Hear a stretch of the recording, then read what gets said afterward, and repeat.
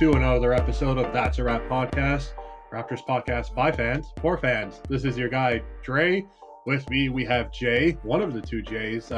Jason is sitting out on this one, but he's going to be hearing this because he's going to be editing this. So thanks for all the hard work, Jay. And the reason why he's sitting out is because too many cooks can spoil a good broth. And that's because, who do we have with us, Jay? We've got some guests. We got some guests with us. Oh, hell yeah, we got some guests, and thanks for the introduction there. So yeah, it's a special day tomorrow. We're recording this on Thursday, April the 1st. This is not a joke. We've got some guests here to help us preview tomorrow's game. Actually, you'll be hearing this on Friday, so we're previewing tonight's game against the Golden State Warriors. And joining us from the Let's Go Warriors podcast, we've got Daniel Hardy and Dr. Tom Bevilacqua. Guys, how are y'all doing? Doing pretty good. Thanks for having us here. Been a long time since we talked. I think the last time we talked was that January? No, actually, or was it at the beginning of the season or last season? We talked. I remember you guys were the first ones to invite me. You guys were the first ones to introduce me to Zoom. So that seems like a long time ago, but it was actually about like 1 week before the pandemic hit. So like that was like the beginning of March. Raptors Warriors. I jumped on your pod, and I swear I was like, "What is this Zoom business?" And now it's like everyone uses it. So that was before the game when Steph came back. I think it was his only game. His only game of the season, yeah. Or after he got hurt in those first three games. Yeah. The post dynasty days kind of run together for me. It feels like it was just yesterday we were talking, and then Corona hit and all that stuff. But hey, got to get back, man. Yeah. And we're glad to have you on. And, we've got a lot to talk about here because, it's kind of weird. When I was prepping for this, I was thinking like, well, we kind of followed, we as in the Raptors, kind of followed in the Warriors' footsteps in terms of, okay, the Warriors won a few championships and, well, 3 exactly. And Toronto's nowhere close to that, but we finally got our first, and it felt like we won 3 the way we celebrated and the way we will continue to celebrate it. And then the Warriors got hit with some brutal injuries, and last season was essentially thrown away. And I kind of feel like that's where the Raptors are headed as well. It feels like we are following in the Warriors' footsteps is where I'm getting at. But I'm going to use that as a lead-in into a question to our guests here in terms of so far, what are your thoughts on the Warriors so far? How are they doing this season? Kind of because a lot of our listeners are obviously Raptors fans. Like, we want to get your perspective. Like, how are you guys doing this year? And, what's the outlook like for the rest of the season for you guys? Well, Dr. Tom, I just want to start off by answering Jay's question by saying that I think that the blueprint for how to follow the championship in failure was actually set after the first championship by the Warriors. Because if you recall, we too had a max contract small forward leave us for different teams, or team, I should say.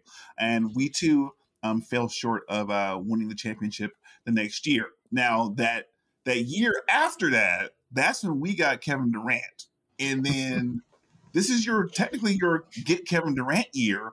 And I think you guys got Aaron Baines, which is kind of close. I mean, in a way, Gary Trent. Don't forget Gary Trent. But in terms of it's been 7 years? No, I guess 7 years since Steve Kerr took over, and now we're looking at a season where Klay Thompson being out pretty much sabotages. When you lose, I'm a future Hall of Famer and arguably the second greatest shooter in the history of basketball. That's a huge deficit to overcome. And quite frankly, I don't see the Warriors contending for championships just yet because, like a great dish of food, they're just not ready yet. Leave them a little longer in the oven to cook.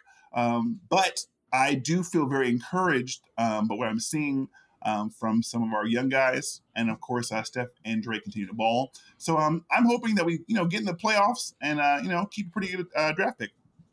And I think it's to kind of tie it back to the Raptors experience. I kind of remember some of the stuff we all talked about last season with the expectation for the Raptors and when it was kind of they were beating the bad teams, the teams they're supposed to beat, but maybe weren't doing great against the good teams.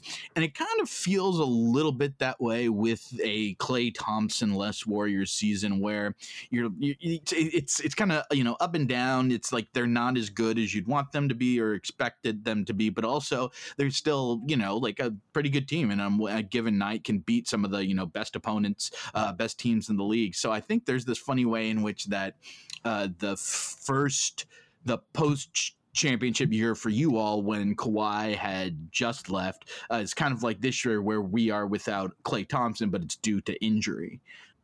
Right. And there's one name that I noticed that was missing, and it's a name that I think, again, when we talked last year, it was shortly after the Warriors acquired Andrew Wiggins. Now, I don't think I had any kind words to say at the time, but I'm willing to say that I think my foot's in my mouth there, because, correct me if I'm wrong, but he's doing not too bad there. Not too bad.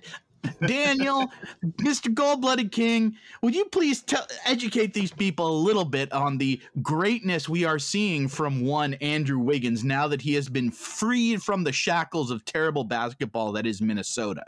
Freed, liberated. I'm kind of shocked that you weren't high on Wiggins, considering he is from Canada. I thought that you would have kept tabs on him and seen that this guy has some potential there. Now, obviously, being in Minnesota, that team, that organization, if you can't win a championship with Kevin Garnett and Kevin Love, I mean, what you going to do with Big Cat, Wiggins, Levine, Butler? You're going to mess it up, and they're still messing it up. In fact, they not only passed on Steph Curry twice in the draft, okay, but they gave us their draft pick for next year. And Wiggins for what? For D'Lo, who, I haven't seen him play much this year, but I don't think he's doing quite as well as Wiggins is. As we speak right now, we're in the third quarter of Miami versus Golden State, and I believe Wiggins already hit 5 threes in the first half. He's killing. As we speak, Wiggins is killing. But it's not about offense. Sure, shooting 40% from downtown is pretty awesome. I mean, he's also an elite two-way defender, as your boy Pascal Siakam found out when he tried to, get through Wiggins Island and got stopped at Border Patrol because Wiggins Island is where superstars' offensive games go to die. Now, the unfortunate part about this is that no matter how well he plays, people will always say, he's got a max contract. He's too overpaid. And, the Warriors were in a tricky position after Kevin Durant left because with the, salary cap's tax implications there, it's really hard to add a new superstar.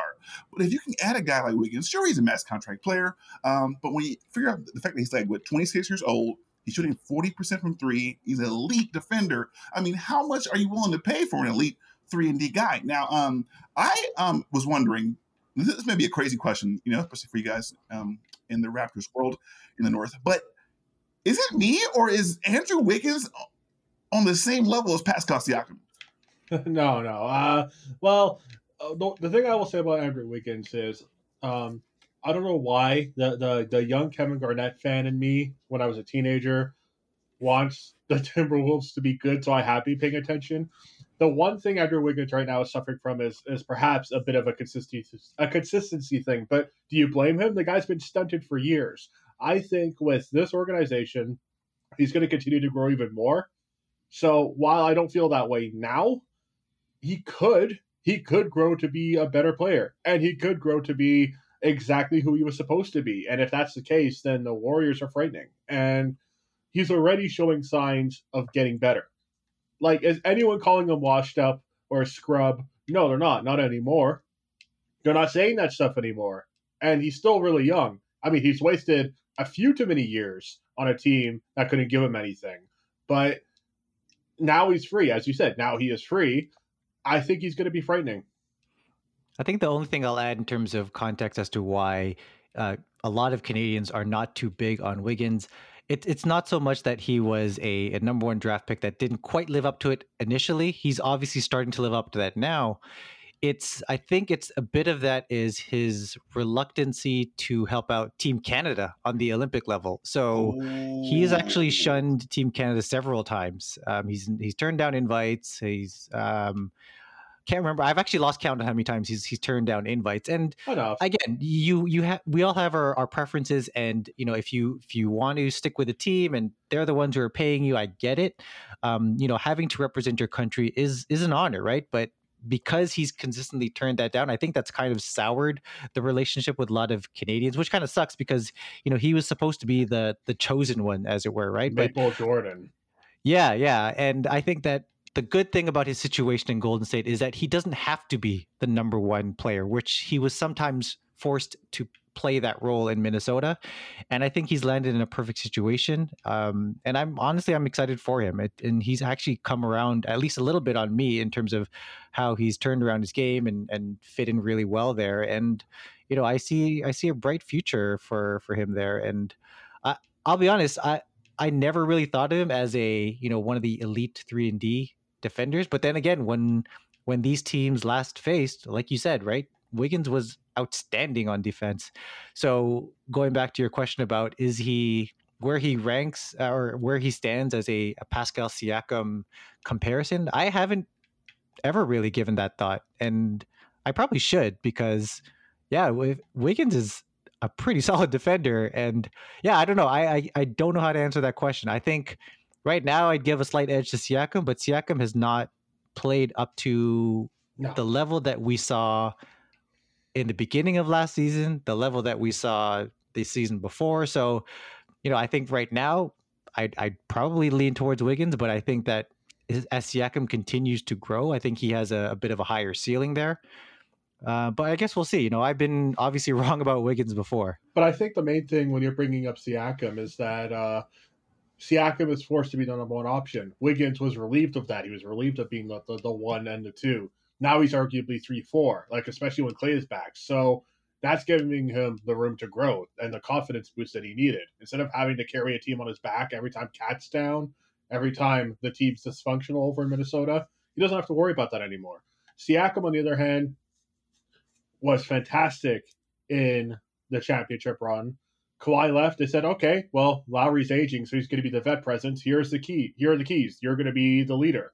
And obviously that's had a hit or miss result. In some instances, he's been fantastic. In some instances, it's been a disaster. So I don't know if we had a few options ahead of him that were confidently a number one, because I can't say Lowry's confidently a number one option compared to Siakam because Lowry makes plays. He's the guy who takes charge from the back lines, but it's Siakam would finish his, or it was Powell who would finish. So it's a little bit different, I feel like it's a little bit more distributed in that way, but I still feel like Siakam is still touted as the face of the franchise, who we're going to look to. So he still got that on his back. I don't know. If we did the right thing and tried to get somebody, during this trade deadline, we could have gone Vucevic, but we didn't. Things would have been a little bit different. Well, that's my question, actually, because I was thinking the exact same thing. When I was looking up the comparison for Wiggins and Siakam's numbers this year in Basketball Reference, the first thing that popped up, get this, I'm going to quote this to you. This is a random pop-up. I thought it was an advertisement, but it was actual stat. It said, Pascal Siakam shot 14 of 17 from the field in Game 1 of the 2019 NBA Finals. I was like, why are you showing me this? I don't want to see that stat. That breaks my heart. But I remember thinking, during that finals run, I kept saying to myself, okay, you know what? We got Kawhi to worry about. We got, Lowry to worry about. No, we didn't have Kyle Lowry to worry about. We shouldn't have been worried about it. He killed us. He killed us that moment. He killed us in the first quarter. The rest of the game, not a problem. And then you had FVV, There we go. Now the future of your franchise. Yeah, Splash Bandicoot. Yeah, we love them. Finals MVP votes from Hubie Brown. And so when Pascal Siakam starts going off on Draymond, one-on-one, getting through Draymond, it was whoa, who is this guy? He looks like a monster. Now, what you just said about the miscast roles thing is so crucial because we've seen Wiggins, obviously not in the NBA Finals, but we've seen Wiggins go off and get 45 points. We've seen Wiggins go get 40 a couple times. And it was okay, what is it about this guy that we've seen the light go on and him just go berserk, but then other games kind of disappears there. And I think what you said is so perfect about that. It's about the role you play. When you're Pascal Siakam and it's your job to carry the load and your offensive tool kit isn't quite there yet, those same moves that got you an NBA championship as a third or fourth option, now as a number one, you're not getting much daylight there. And so I guess my question to you is, when you're looking at his upside and what he brings to the franchise. I heard he just kind of cursed out the coach recently. Yeah. Do you see this guy as the face of the franchise going forward, or are you like, okay, if we get a good deal, we'll look at it? I lean more towards Fred VanVleet being the face of the franchise.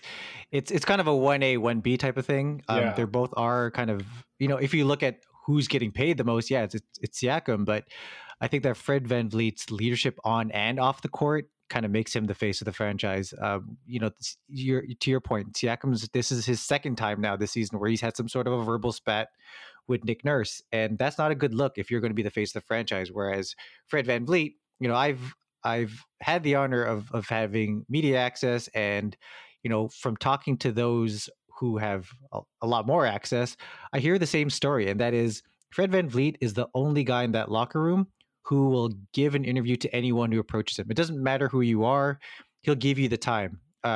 Whereas other players, sometimes they'll make the excuse, sometimes they'll talk to you. It depends on their mood, but Fred VanVleet is consistent. So from an off the court standpoint, easily it's Fred VanVleet.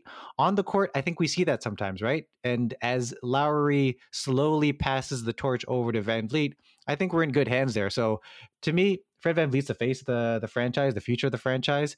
And I think we're just missing, not just missing, but there is that number one component still missing that we haven't regained since Kawhi left. And Siakam, that's where Siakam kind of slots in, right, as that number 2, number 3 scorer, and that's where he can really thrive when the attention is not all on him. I wonder if, because I remember kind of having similar thoughts going into those 2019 finals, and Siakam was probably the biggest surprise for me because I expected Fred VanVleet to ball out. But what I wonder is, do you get kind of now having, I guess, like almost 2 seasons since that finals run, was that is what we're seeing, like, is this Pascal Siakam, and what we saw then was this sort of overperforming, so it's a regression to the mean? Is it I'm inclined to think sort of along the lines that you do, that it's just the kind of nature of his game. Maybe you're asking him to do too much, but I do wonder, because he was probably the one of the bigger surprises from that 2019 finals, and how well he played and how big of an impact he had, if that just maybe set him up. And I know he played well into the next season, but if that set him up a little too high, and that this kind of slight regression to where he actually would be is kind of what we're witnessing now. But like I said, I want to throw that to you, because you guys are obviously spending a lot more time watching it than I am. That's a very interesting point. I think whatever team it was, Warriors, Bucks, whomever, when they're trying to shut down Kawhi, and then you've got Lowry bringing the ball up. Siakam is so nimble and so quick that when you're guarding those two guys, and then you've got to worry about Fred VanVleet, who's like now shooting these threes, and like, I don't know if you guys remember, VanVleet was having a terrible playoffs before, I think it was the Bucks series, actually. The guy, I don't remember that at all. I don't remember that at all, because all I remember was him giving us buckets. After his kid was born, and his kid exactly. him. Yeah, exactly. After his kid was born, Game 3, that's where he went off, and he hasn't turned back since. So the point is, like, once he started to open it up a little bit more, because like Lowry could shoot threes, but VanVleet is like our 3-point shooter, our elite 3-point shooter that we have. So can Lowry shoot threes? He's having a bit of a regression this year. You are so disrespectful, Dr. Tom. Okay, he could shoot threes, but when I'm talking to a Warriors fan base, no, he can't. But in general, he could shoot threes, but he's not Klay Thompson or Stephen Curry or Andrew Wiggins or Durant. Keep going. Stand yourself up here, Dre. Anyway, is he Draymond Green? No, he's not Draymond Green. Okay, Draymond Green is worse. I can at least say that. So, anyway, point is, when you have that, and like, I would consider VanVleet a surprise, you'd have an additional surprise with Siakam, who, again, if you're guarding Leonard, if you're guarding Lowry, and you have this tall, lanky guy who can just sprint and okay, now the infamous spin.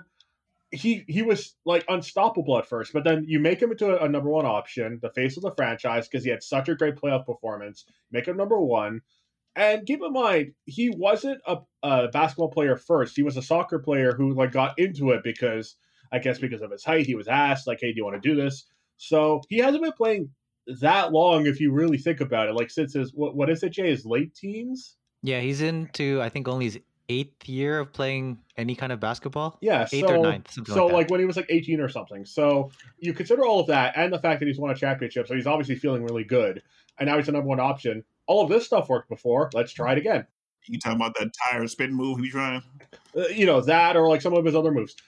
Because at first, he was the number one option. They were still getting used to it, but now there's no Leonard. He's like the number one option. Yeah, we still have Van Vliet and stuff, but like the way I see it, everybody caught on. And once you catch on and you only have one move, guess what? You're going to get stopped every freaking time. It's like, when people figured out Roy Hibbert, he went from all-star to nothing. I'm just saying. What? I'm so glad you brought that up because me and Dr. Tom are the most fake Hibbert stands you'll ever meet in your life. Like we joke all the time in our works, like, about Hibbert was the thing keeping LeBron from a championship. It's because you take a look at the big men today, and you're just like, man, Roy Hibbert was out there anchoring a tenacious defense and actually, did some things offensively. Meanwhile, your Rudy Gobert gets like all kinds of pats on the back from a bunch of people on Twitter with Excel open, and he doesn't have one offensive move. His offensive move is just being tall. The Stifle Tower. Those are all facts, though. I mean, you can't lie about it. I please show me the lie. I think at this stage, the Raptors would happily sign Roy Hibbert. They would need any kind of center I would help, say damn right we would. Give us Roy. Wait, who's your center right now? We don't have one. No, actually, I believe the starter at center over the last several games has been OG Anunoby. Did you get Is that Aaron Baines' job? Who? It was. Oh, y'all cold. Y'all real cold. I'm kidding. Y'all real cold. Oh. I can't put this on. Before we get into the center discussion, let me just wrap up my thoughts on the whole Siakam thing. In terms of the question about whether this is a regression to the mean or if he initially kind of overperformed, I think it's somewhere in the middle. I think that he does. I don't think that he's ready yet to shoulder the load of being the number one scorer, but I also think that he is not as bad as he currently looks now. Definitely not as bad as he looked in the bubble. He is still him and Fred VanVleet and OG Anunoby are still actually recovering from contracting COVID. So that's kind of a big deal. And I'm not trying to make excuses here. I just think that that Pascal Siakam has shown spurts of being, and especially when he is focused. And I know that that's such a silly thing to ask of a player, considering you're getting paid millions of dollars, that he still has lapses in focus. But when he is locked in, he is a very solid defender, and he can score with the type of aggression that you look for in a number one scorer. He just doesn't put it together on a consistent basis. So again, I don't think he so much as overperformed during that finals run, but I do think that he's a lot better than what he's currently showing. Yeah, I agree. And no, he's not as bad as Roy Hibbert. That was just a comparison. But I'm glad that we brought up the centers, because I think that where we're currently going with this is that and we've kind of hinted that the Raptors simply just don't have that help up front. And, with OG Anunoby and Pascal Siakam kind of running center right now with this eternal small ball lineup, the Raptors playoffs chances are slim to none, I guess you could say. Like, yeah, we're currently 11th place. We're only one spot out of the play-in game, but who really wants to go for that when you've got this outstanding draft class waiting on board? Actually, before I go into the whole draft class conversation, what I want to say about the playoffs is that right now, Dre, you can disagree with me if you want, but I think that the path to success for the Raptors, if they want to get there quicker, is to just miss the playoffs. I'm not saying we should tank. I'm just saying that this draft class is pretty damn good. Jay, if we made the playoffs and we faced, God forbid, like a Chicago or somebody like a team that's like in the East, but they're not as good as like the top contenders, and we get our ass kicked with like Aaron Baines for the world to see. I don't want that. Just tank and let's do better next year. And to that end, kind of going full circle with this Aaron Baines thing, then I'm all for playing him at center. Because go ahead and lose these games. I'm fine with that. And it's hard for me to say because, I'm seen as someone who's very optimistic and glass half full. My glass half full approach right now is let's just try to fade for Cade. But having said that, where do you guys stand as Warriors fans? Because you are in a very interesting position whereby you're possibly getting a pick as high as number 4 thanks to the Wolves, as we mentioned earlier. And you also are in a great position of believe right now you're in 9th. So you're in a prime position and Curry just got back. So having lost the last 4 games without Curry, now that he's back, you've won 1 and things are looking good. So where do you guys stand on I guess the playoff prospects of the Warriors as well as your draft prospects? Well, I mean, I think, these things can't be totally governed by, fan reaction and stuff. But I think for the Warriors, for their expectations, even with taking into account that Klay Thompson was going to be out for this entire season, it would still be you want to make the playoffs, basically. Like the fan base, I think, would be upset, and somewhat rightfully so, if you don't make the play-in tournament. The West is probably about you should be. It's about 10. I'd say you've got 10 solid teams where it's okay, these are about the 10. So you should be, if you have a player as good as Steph Curry, you ought to be making it into that, at least into that play-in tournament. Also, just this is more sort of personally, or as I'm looking at this draft class and kind of thinking about it, you have the potential of that Minnesota pick if it's outside of the top 3, which has a potential to be another kind of franchise changer, elite player. But then the possibilities of that kind of middle, just outside of the lottery, wherever it's going to be, pick that you could get while still making it into the play-in tournament is still has the potential to be a very good player. I was looking at some of the people in kind of that range where the Warriors right now are looking to be picking, and you look, and this is again my own personal biases showing, as I'm sure we've talked about. I'm a University of Texas alum, so I'm very interested in them, and they have a player, Greg Brown, who's sort of slotted into might be available, might be even a little later in the first round than where the Warriors would be picking, but is somebody who could be a really kind of at the very least a good solid rotation piece, starting piece on a good team, and you have him potentially sitting in a place where you could draft him even after you're making it into the play-in tournament. So I kind of see what you're saying in terms of what the Raptors should do and what their approach should be, but I think for the Warriors, it just there's no upside to kind of going for a tanking or kind of taking your foot off of the gas. I think it benefits whether you can go from keeping fans happy, get revenue, whatever that is. That's obviously all sort of complicated by COVID. But then to getting players like a James Wiseman, like a Jordan Poole, it would be good for them to at least play in one playoff series. I think, we look at that 2013 playoffs, as sort of this coming out party for Steph. And it was one where people said, oh, maybe they'll make it, and what they did end up doing. But that was the springboard for this great dynastic run.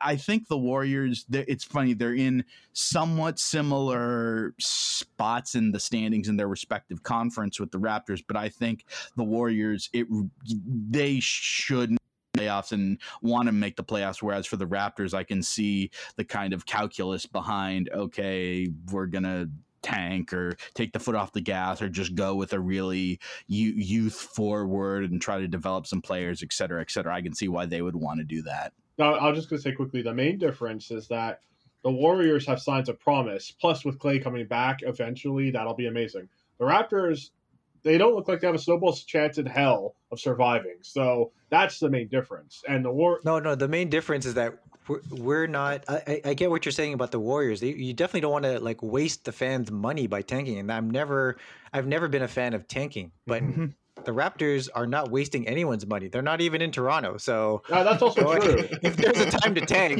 go ahead and do it. This is the 1 year I'll allow it. That is very specific. When else can that happen? This doesn't bode well for growing professional basketball in the state of Florida further than it already is, but I digress. No, it can even be, you can do sort of I don't know what you call it, like a tanking without tanking, because I think if you have players who are young and you kind of want to see where it is or where they're at. And I think, some of the moves, at some point I want to ask about what seems to be the logic behind the acquiring Gary Trent, kind of what that's about. But I think like if you give these guys, run, you see where they're at. And if, you win, that's good. And you maybe make a run, you get some experience. But even if you're losing, you're still okay. You're getting them seasoning, talking about them like they're chicken or something, but you get them experience, and that can be good too. So it's like there's a tanking without tanking, but the Warriors perfected this in 2012. I'm going to make sure Daniel's listening, because I'm going to praise Mark Jackson for navigating that season, and then in 2013 getting us to the playoffs. But exactly, there is something to be said about the weirdness of this season for why you might be okay with, or be at peace with it not being successful, or as successful as maybe you imagine, because you're not, you guys aren't even playing in your home arena, and there's not fans in a bunch of the arena, and it's all just weird and so on and so forth. So you're just like, why not? Well, I think that the Raptors are showing the rest of the league the cost it takes to win. They paid a very high cost for that. They lost Kawhi Leonard. They spent all of Kyle Lowry's career. They had to leave their country because of COVID. I mean, winning that championship took so much out of the franchise. I mean, obviously, COVID, them leaving Toronto isn't, how to win a championship. But it is tied to, like, the effects of competing at a very high level. If you don't have your home city with you, you're probably going to lose. It's tough to win without your home cooking. But additionally, I think, I don't know if you guys have seen the new Justice League movie, the recut. The Zack Snyder, yeah. I haven't seen Justice League. I've been doing Oscar-related stuff, but I'm not a big Zack Snyder fan. Spoil away. Okay, so basically, at the very end of it, the evil team's whole plan with Steppenwolf was to, come and get the mother boxes, et cetera, and it failed. The Justice League got them, and Steppenwolf was sacrificed. But at the very end of it, you look at Darkseid when he's staring out at the Justice League, like, okay, I see what I got to do now. That's where the Warriors are now. Before Klay Thompson hurt himself, turned that ACL, this year, I say Achilles this year, before Klay got hurt. Do you realize that this team was expecting to win a championship this season? They were expecting to win a championship now. Yep. For them to lose Klay Thompson and be knocked down to, well, you're probably going to make the playoffs. It was like, okay, this team has so much potential going forward with the draft picks, but they have so much firepower right now. Can you imagine what Edwin Williams is going to look like when you can't keep your eye on him because you have to worry about Steph and Klay and Dre? Like, he's killing now. What's he going to do then? I mean, James Wiseman, we talked to his trainer, and he said, he's got the future capabilities of a David Robinson or Anthony Davis, or even better. Wow. And this kid's 19 years old and only played 3 games in college. I mean, he's basically a high schooler coming out. He's already playing better than KG and Anthony Davis did when they were, young rookies. This guy, with Klay Thompson, with that spacing, I mean, the potential is through the roof. So now you say, okay, well, Klay, you can't play. Now the Warriors are stuck having another MVP type season from Steph. Dre's still good. And now they've been able to implement all these new players without having to worry about giving Klay his touches. These guys were forced to play defense without Klay Thompson. So now the pressure has been on them to kind of fill those shoes. And of course, no one can fill, Klay's shoes, but the pressure and the lessons they learned through a season where everyone still hates the Warriors. Everyone's still out to get the Warriors because for the last 5 years, we gave them all the business, whatever it was. So now, can you imagine? It's like every game's like a playoff game in a way for these young guys, these new guys. Then you bring Klay back and you get a draft pick. Now, all the optimism and excitement you hear in my voice isn't exactly shared by a lot of vocal members of Warriors Twitter. And you guys may have heard that. It was just, I want to segue possibly into asking about the fan base's perspective of what's going on right now. Because for the Warriors fan base, depending on who you talk to, you can either get my and Dr. Tom's perspective, which is just, hey, do your best. Because worst come to worst, you get Klay Thompson back next year, and you're looking at the start of another dynasty possibly. Or you're saying, oh my gosh, this team is 22-25. I can't believe that Steve Kerr can't coach, run some more pick and roll. We need Mark Jackson back because he can take bad players and make them win. It's this like parallel universe where the Warriors are supposed to be like, as good as the Brooklyn Nets are. And I'm just wondering, I know it's because of 3 championships. It messed us up. It made us spoiled. Y'all got the 1 championship. How are the fans doing in Toronto? Not good. Not good at all. It's just as dire. And, it's unfortunate because I think that there's not enough attention being paid to really the mental toll of not being in your home city and home arena, right? And not going home to your bed. Mm-hmm. It is staying in hotels. It is like for over a year now, right? They have been on this perpetual road trip since last playing March 1st, I believe. Like actually the last time I was on your podcast, they were on this road trip. They've never come back to Canada. And that's how long it has been. And that's what you get for beating us. That's what you get. The Warriors will always haunt you in your dreams.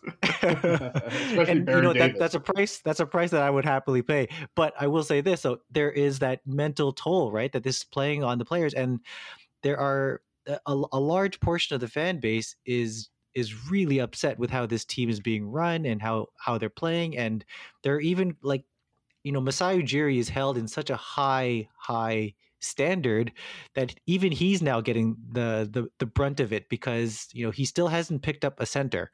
And game after game, the Raptors get killed on the offensive glass, and game after game, they don't have no enough perimeter pieces there. Defense either. There's no depth. Actually, perimeter defense I'm fine with. It's the offensive rebounding that we just get killed atrocious. Night after night. Yeah, right. Oh, so you guys are spoiled. That's right. You guys had Marc Gasol and Serge Ibaka rebounding every damn thing you guys miss. I'm sorry. Go on. I'm sorry.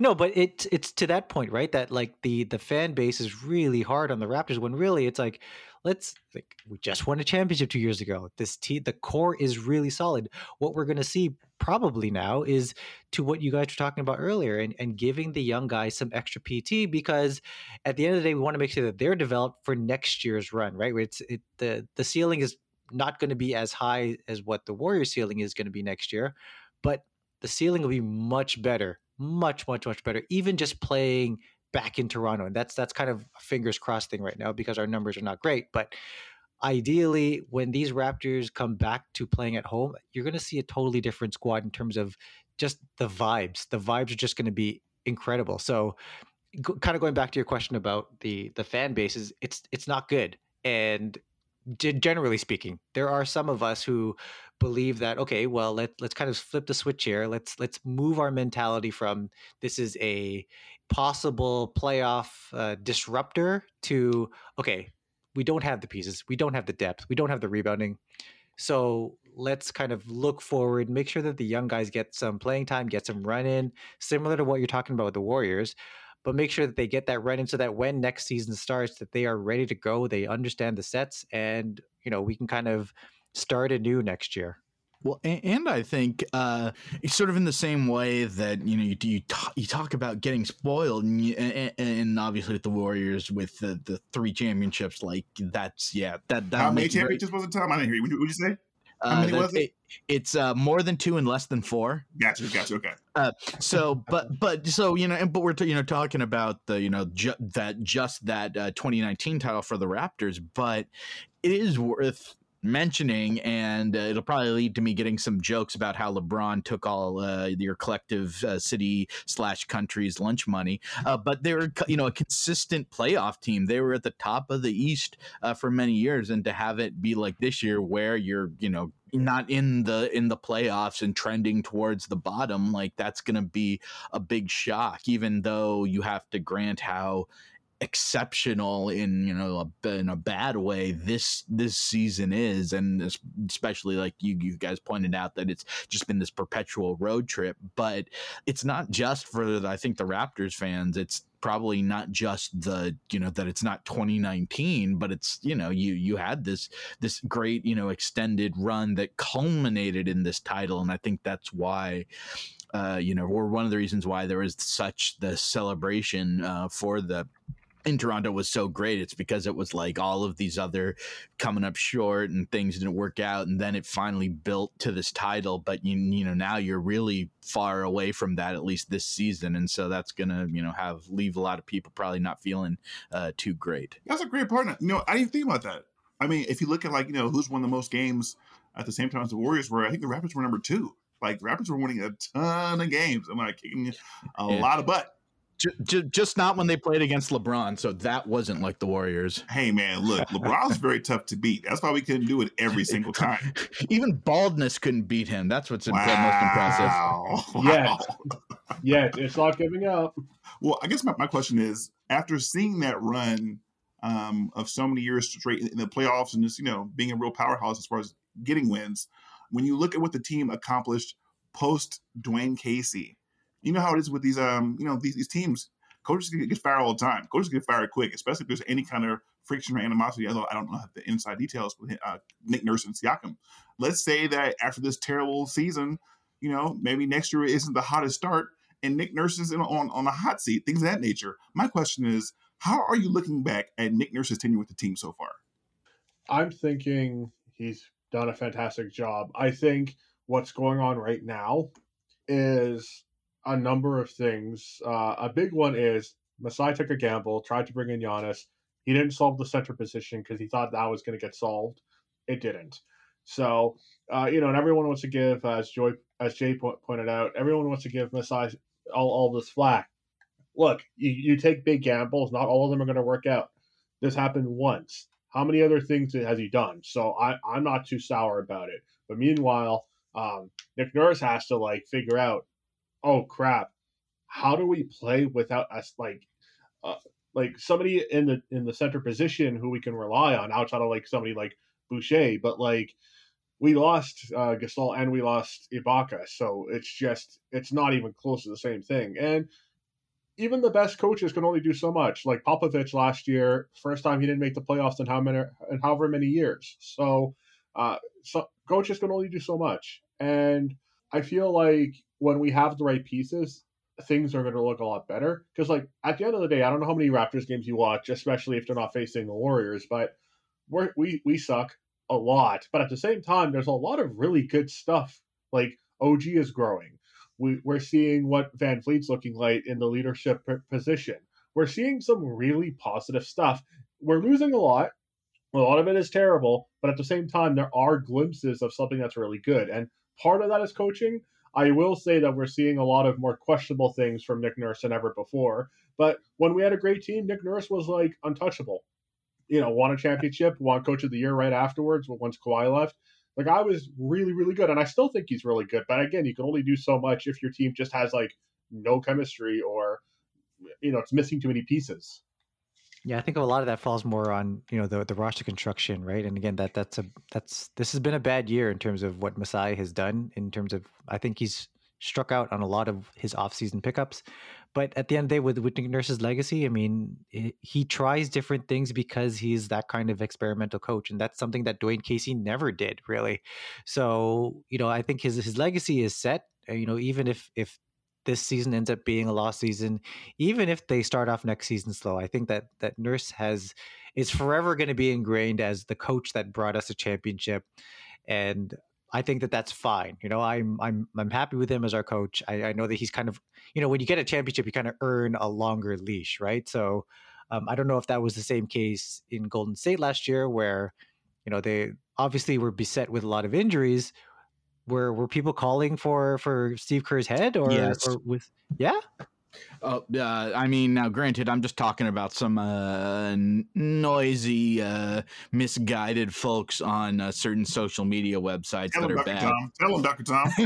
But yeah, no, there was people calling for complaining about him and stuff in 2019 when they're making a run to the finals, because it's it couldn't be they're not saying it's not as good as it could be, but yeah, no, it's you got a little. It's funny. It's probably been more this year than last year, just because last year without Steph, you just knew the team was not going to be as good as it could be and to really do anything. But now you got Steph back, but obviously no Clay. But yeah, no, there is a significant, I would say significant, small but significant, but incredibly loud segment of the Warriors pop fan base, especially online, that wants Steve Kerr to go. So Why? I mean, That is shocking.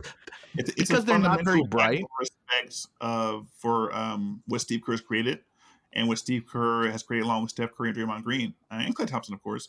But what they created there goes beyond stats. Even though they broke every single record you could think of, what they created there was a sense that players 1 through 12 could be expected to step up in a moment of crisis and get the job done, in addition to the overwhelming talent they had, because they share the ball and they play tight-knit together. So that the defense is strong, the offense is unpredictable, and then you have these, 3 future Hall of Famers with you. So now, over the years, me and Dr. Tom joke about it a lot, but you had Nick Young, a guy who didn't have the best regular season with the Warriors one time here. But in the playoffs, I'm pretty sure he was locking up James Harden in Game 6 and Game 7 off the bench, hitting clutch 3. So Came up with big shots and played good defense. That's an example of how Steve Kerr, being a former role player, I don't know if anyone's seen The Last Dance, Michael Jordan's documentary. Steve Kerr had his own episode.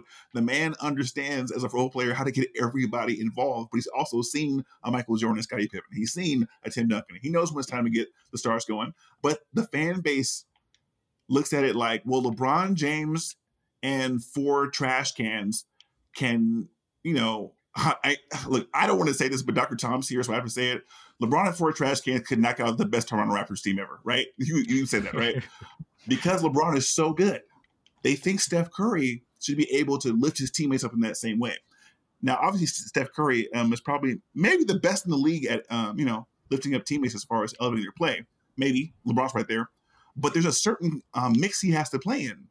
And in order to get that mix going, you have to play Steve Kerr's way.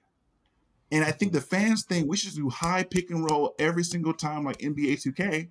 And number one, when we've tried it, we've lost. But number 2, Steve Kerr would rather lose a game and get Kelly Oubre a better understanding. Andrew Wiggins is a great example of this. He's got Andrew Wiggins playing much better. Why? Because, hey, Andrew, we need you. You're getting the ball, buddy. You're going to get the ball. So you're going to get so often in this offense. Eventually, you're going to do something with it, or we're going to trade you. There's latitude for that. And the Raptors fans, that is the, they have seen and know like this example of what happens when it's just sort of spam Steph. That was that Game 3 where Steph went nuts, and they still, we still lost pretty convincingly to the Raptors. And I think so heartbreaking. That was a very heartbreaking game. Was that the first appearance of the boxing one too? I can't remember. It showed up at the end of Game 2. It showed up at the end of Game 2. So then they reused it. And they were like, "Oh, there's this janky defense. Let's run that." Curry was getting his, but no one else was getting anything. I was like, "Wait a minute, Nick Nurse is a genius." Now, I could be talking out of my ass, but I feel like a big reason.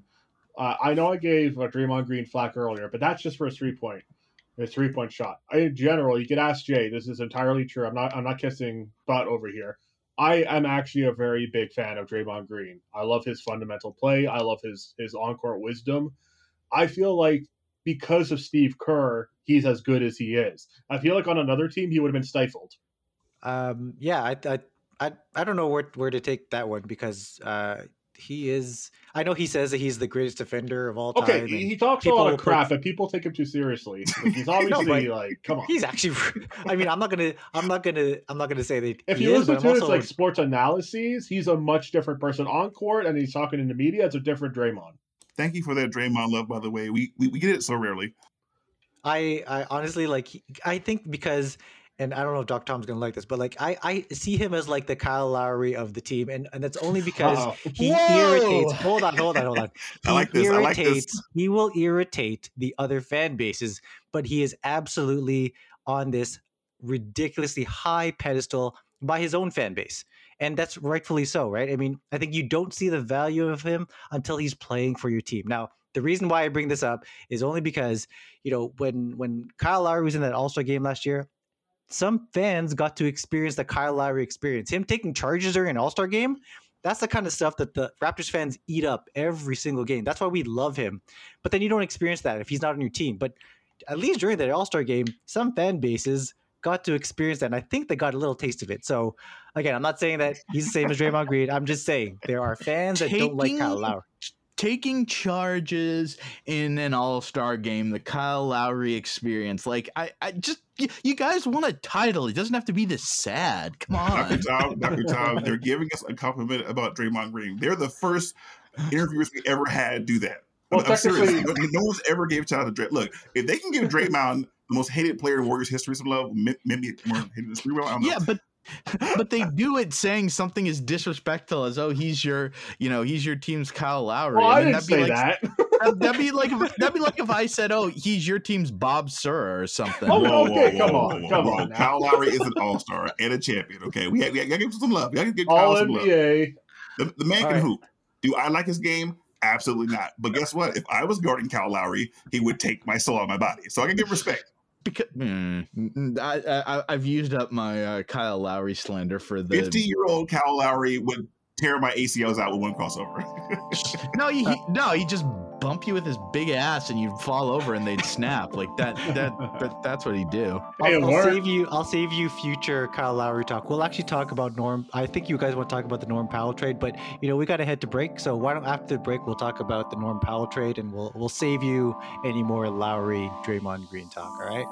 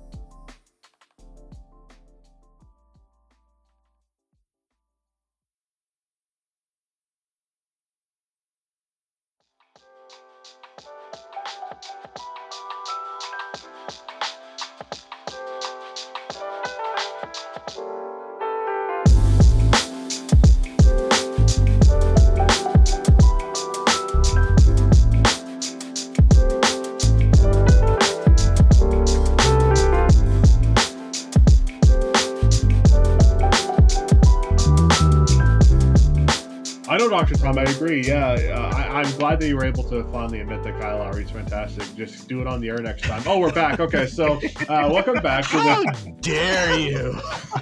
I love it. You don't need to pretend anymore. You don't need to pretend anymore. The world knows. Just like getting my secrets out there. That's very Drake of you all. You like him and his big ass play. Anyway, welcome back. Before the break, I promised that we would not talk about Kyle Lowry. So obviously, we're off to a great start there. I believe Daniel want to talk about the Powell trade. I believe you want to mention something about that. So I'm going to bring it up here. And yes, actually no, I'll throw this over to you, Daniel. I think you had a question about Powell and Trent. Yeah, I did. Okay, so I didn't, and this is just me as someone who doesn't watch a lot of Raptors basketball. When I saw Norman Powell, I was like, okay, serviceable bench 3-and-D-ish type player, but not that special. But he's he can eat up some minutes for you, like a middle reliever in baseball. He'll get you 3 or 4 good innings, in a jam. But when I see what this guy is doing now, flame throwing and hitting daggers, I realized that this dude was actually super good. Yeah, and he must have been good already for the Raptors to be as good now. What was it like seeing a key guy? Like for me personally, when I think of like what Nick Young did that 1 year for 2 games in the playoffs, Norman Powell has been doing that the whole time. What's it like having such a key role player off a team? Well, it's really tough because we brought him up earlier, Fred VanVleet, when we won the finals. He was like the one guy that got like the other finals MVP vote. If we finished on the Bucks series, I feel like that would have been Norman Powell. I mean, I don't know how far we would have gone without him because when we were stuck in a rut, Storm and Norman came out to play and he was just like crazy. the thing with Norman Powell is, does he have some off games? Yeah. So do most superstars that aren't Kawhi Leonard or LeBron James or, like robots who, like, you can't get to them. So when it comes to, like, Norman Powell, God, when he's on, he's on. He's got, like, that Mamba mentality. He just, even if he's not playing well, he's just going to do whatever it takes to, like, be a presence to his team. And it sucks that he's gone, frankly. Like, Trent so far has looked pretty good, actually. And, he's younger, so that's a benefit as well. But Norman Powell wasn't a scrub. He wasn't a liability. The only liability he was, hey, if we want to have some money freed up next year, we got to keep him, we got to let him walk. So that was it. Yeah. That's basically it. Like, if it was strictly from talent alone and we could afford to keep him, God, no, we would never get rid of him. The guy's fantastic. Yeah, the thing with not having, you know what? I'm going to throw this stat out. I've said it on this pod previously. I'm going to throw it out because of our guest, and you're going to hate it. But the numbers that he's pulling together this year, when he was playing for the Raptors, obviously they've dipped a little bit since in his first 3 games with Portland. But 20 points, 50% shooting, 40 from 3. Almost 90%, almost 50-40-90 season while making 3 triples. You know what that equals? That was Steph Curry's first MVP season numbers. Now, I'm not saying he's Steph Curry. I'm just saying that the numbers he's been able to produce while having to... Say that again for me, please. That's 20 on 50-40-90. What? Yeah. He's killing. Yeah, he's balling out of control. The numbers, and again, I get it. It's only over a half season, or I think it's over 31 games as a starter, but 11 of those were on the bench. He got upgraded to starter just because they couldn't have it. Like, he was the only one propping up our very horrible bench, but he was so good there. How much was he making? And Dr. Tom, maybe we should have traded for him. 11 million only. This is why he was such a hot trade commodity. You guys could have had Kelly Oubre for that. Oh, no, you didn't. No, you didn't. Well, here's the thing with Powell, and Dre hit it on the head, right? It's like he has a player option for 11 million next year. There's no way he was going to take that, so he was going to walk. And the Raptors just didn't. They had a choice, right? They've got approximately 25 to 30 in cap space. They could use majority of that into re-signing Powell, or they can go out and get other pieces. Now, the reason why they didn't is because he's actually got quite a few defensive lapses. Now, he's not an elite defender, and we know that Nurse loves his defenders. He needs two-way players. He loves two-way players. And specifically, no matter how good of an offensive player you are, if you're not playing defense, and he's had his lapses, that will limit your playing ability with him. So I think part of it was not wanting to pay his contract at that high of a price, trying to get a younger, cheaper version of him. And I think that they found that in Gary Trent Jr., who's, I think, 6 years younger. And, his trajectory already where he's at is hopefully higher than Norm's, and is already a better defender. So I think that's why that trade had happened. The reason why it soured with a lot of Raptors fans is because they were hoping, okay, with someone of Norm's value, you probably could have gotten a center. And yet we're still with Aaron Baines. Oh, you had to end on that, didn't you? Jesus. I had to. Sorry. Okay, so I thought Aaron Baines was good in the bubble last year with Boston. What happened? He was good. He was good with Phoenix. He was good with Boston. I don't know what it is with Nick Nurse's system that he just doesn't get. But I don't know what it is with guys who played well for Boston in the bubble, because we had the Brad Wanamaker experience. That speaking of things, Warriors fans, would have been great if he could play on that second unit with Klay Thompson instead of Damian Lee. But what are you gonna do? yeah, it's tough. All right, so I'd be remiss if we didn't actually do a game preview here. So we should probably do a little bit of what to expect during the game. I've kind of prefaced this with, the Raptors, whether they win or lose, I'm okay either way. I'm actually, between myself, Dre, and Jason, we always take turns doing live tweeting of the games. I actually have tomorrow's game, so I'll give anyone a heads up. Don't expect me to be all like, oh my gosh, we're losing. I'm not. I've kind of ditched that persona. Now it's like, hey, we didn't lose by 20. Woohoo! No, Wow. I'm my glass half full approach for the rest of the season is going to be, hey, I'm going to point out the positives that I'm seeing from the young guys, right? Because Nurse is going to be playing more of Malachi Flynn. Nurse is going to play more of, he's. I would like to see him play less, actually, of Lowry and less of Siakam. Actually, Lowry's not even playing tomorrow.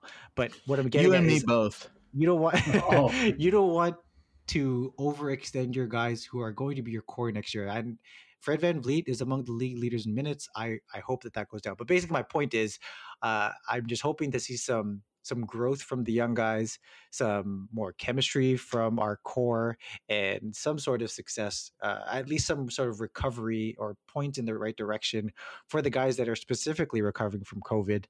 But that's kind of my outlook on the game. I'm not expecting a win. But what do you guys think from the Golden State side? What are you expecting out of this game?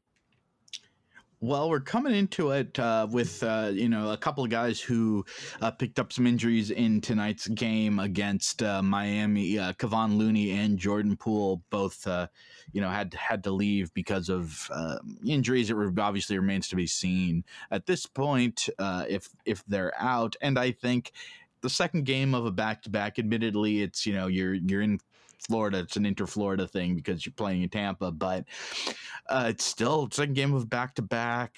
This is where at least for me, as Kerr has put it, the real NBA.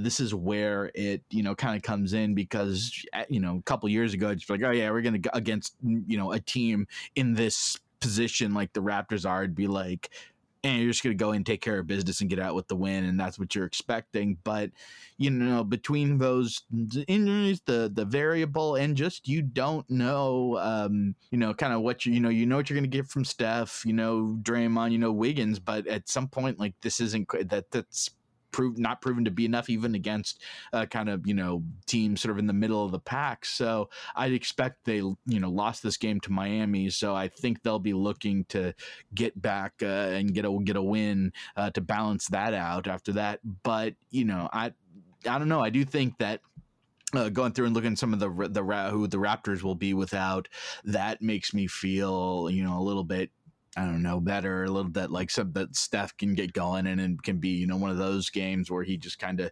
puts his stamp on it early, and that's the kind of what dictates it. But I could also see it being a close back and forth game. That game in San Francisco earlier in the year, admittedly, their players playing who the Raptors either don't have now, either because they're out or because they've been traded or whatever.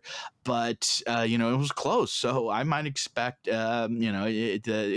I could foresee it being close, or if depending on the kind of the chemistry, how the locker room's feeling, how the Raptors are feeling after this rough March that they had, they might kind of a couple of big shots from Curry, and it might there might be a sort of a folding going on. So I like I said, it's I kind of don't know. I'm hoping for a win, especially after losing in Miami, but you just don't know with this team right now, just because of that's about where this team is in terms of its talent. It can win, and it can. They're a slightly below 500 team, so that would check out. Yeah, and in terms of the names you mentioned on who's out, so that's Kyle Lowry, Rodney Hood, Patrick McCaw, Jalen Harris. That's three-time champion Paul Patrick Watson. McCaw. That is three-time champion Patrick McCaw. Don't you forget and Paul it. Watson. That's five guys, plus the Raptors have 2 open roster spots, right? So you're looking at a 10-man team at best, 2 or 3 of which are still recovering from COVID. So yeah, it's not looking great. On the flip side, I guess from a Raptors standpoint, and you guys can correct me if I'm wrong here, but the Warriors do turn over the ball at a high rate, and the Raptors are number 1 at creating turnovers. I could see a scenario where the Raptors kind of try to get that fast break going, but then on the flip side, the Golden State Warriors have an outstanding transition defense. So like I like the strength of this first strength here, whereas the Raptors have always had a top 3, top 2 transition offense, but they're facing a Warriors team that has one of the best transition Ds in the league. So it'll be interesting to see how that turnover battle plays out, and if it ends up working in Toronto's favor or not. As it pertains to another area that the Raptors are really struggling with, and I've pointed out a couple times here, is the offensive rebounding. Now, the Warriors aren't one of the best offensive rebounding teams, but just in that earlier matchup between these two, they got 12 or 13 offensive boards, which is above their season average. So I don't know. I lean towards this. This is going to be another tough game to watch as a Raptors fan, and I'm thinking it'll be a loss. Daniel or Dre, do you guys have any other last thoughts on this game? I think it's going to be a dogfight. In fact, you guys are probably the last team that I would want to see on the second night of a back-to-back on a road trip. Are you just being nice? Are you guys just being nice? I'm serious. I'm dead serious. This is why, right? Every time these two teams meet, and I'm talking about before the finals, I'm talking about, it was DeMar DeRozan over there. It's a dogfight. It's a dogfight every single time. And now with both teams depleted, I mean, there are so many subplots here that where if this was a random game against Orlando, we probably wouldn't care. I mean, that's now your intrastate rival, so maybe you would. But for us, we'd be like, okay, if we get down, we'll fight, but we'll see. But against you guys, nah, not with Fred VanVleet, the guy who was busting us up in the NBA Finals. Not with Pascal Siakam, the guy who humiliated Draymond in a Game 6.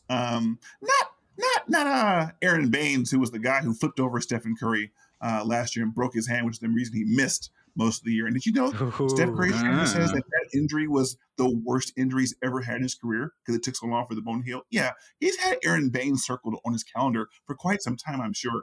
And then you have the battle between okay, you know what? This is a complete joke, okay? The white privilege coaches, okay? Because they both came after black men who had took those teams out of the mud. And then what happened when the black guys get in close?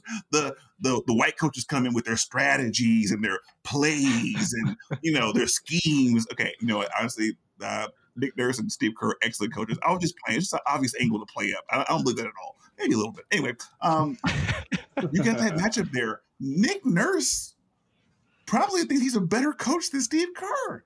He's like, I invented the boxing one at the pro level, baby. I'm a schemer, all right? I wear glasses. I'm serious about this. I'm a nerd, right? Steve Kerr's gonna be like, this guy is not gonna. This guy couldn't even play basketball. I'm an 8-time champion. Oh hell no! So the coaching matchup's gonna be out of this world. And then don't forget, wow, the lost but not forgotten Warriors. Chris, how you say his name? Boucher? Boucher. You gotta say it with the French accent over here. This guy was supposed to be, one of our draft picks that panned out. He's like a Kevin Durant type prototype, allegedly. He wasn't for us, but he's balling pretty good for you guys. And there's Patrick McCaw, the prodigal son. So there's a lot of subplots going into this game, a lot of subplots. And last but not least, Andrew Wiggins, you guys brought him up, doesn't want to play for Team Canada. What's he going to do to Canada's team? And I think something that maybe we haven't mentioned, and it connects with the Raptors' woes at the center position, James Wiseman, who we haven't talked a ton about today, has certainly had his struggles and is having a hard, again, granted, because he's a 19-year-old who played 3 college games, as I've said on many other places, like I could barely, get my act together when I was 19. I'm not going to play professional basketball, but going up against a team that is a little deficient when it comes to the center position might be what Wiseman needs to have a big game to get rolling. So he's someone who I'd be kind of curious to see how he plays and maybe if he could take that opportunity of not having to, bang against a real sort of elite big man and could get back on track after kind of scuffling in this recent stretch of games. I'll tell you one thing, Kyle Lowry better not be barking from the bench of Red Draymond, or we're going to start a war up in this thing. We're going to start a war, okay? Can you take a charge while sitting on the bench? Kyle Lowry will try to find out. I love Kyle Lowry, but he's going to go up to the referee with like both his hands out, like, hey, what is that? Like, it happens once a game. We used to get technical fouls once a game. That kind of slowed down for a bit, so it's just going to happen. I will say this: Wiseman's career high so far, obviously early in his career, but his career high just last week or 2 weeks ago, 5 offensive rebounds is his career high. I can guarantee you he's going to get more than 5 against the Raptors. That's my one prediction I will make. It's going to be like 35. All right. That was a lot of fun, guys. I wish we could talk more, but I think we should wrap this up. Before we do our sign-offs, I got to say, Dr. Tom, Daniel, this was a whole lot of fun. We got to have you guys back, yes, thank especially you, when the Raptors and Warriors face in the championship in 2023. But before me and Dre do our sign-off, the floor is yours, guys. Promote whatever the heck you want to promote because we love hearing from you. Dr. Tom is a an excellent author. Okay. Dr. Tom, would you mind telling the people your book that they should pick up? You can pick it up on Amazon. It's called Golden Age, The Brilliance of the 2018 Golden State Warriors. So if you're a Warriors fan listening to this and you want to relive that 2018 glory, if you're a Raptors fan, you want to, see how your noisy downstairs neighbors celebrated title, you could read that too. But my work cannot compare to the great writing and occasional video multimedia work that my good friend and partner Daniel does for Let'sGoWarriors.com. It's really it's great working with him because you're working with a real a genius, a true craftsman, and so I'm always excited to see what he's cooking up. It's the best part of going to Let'sGoWarriors.com is seeing what Daniel's making. You are so sweet. I think the best part of going to Let'sGoWarriors.com is seeing us attack WWDubs for all of his takes. That's the best part of it. So honestly, final note, Dr. Tom, do you realize that if this whole experiment doesn't work out, you may be the guy who wrote the last championship book for the Golden State Warriors? That's a pretty cool honor. May be it. Man. We for that reason alone, we got to win more titles because, that would not do credit to this dynasty if the written word note that it goes out on is penned by yours truly. It's like, you got to have something like Marcus Thompson is writing.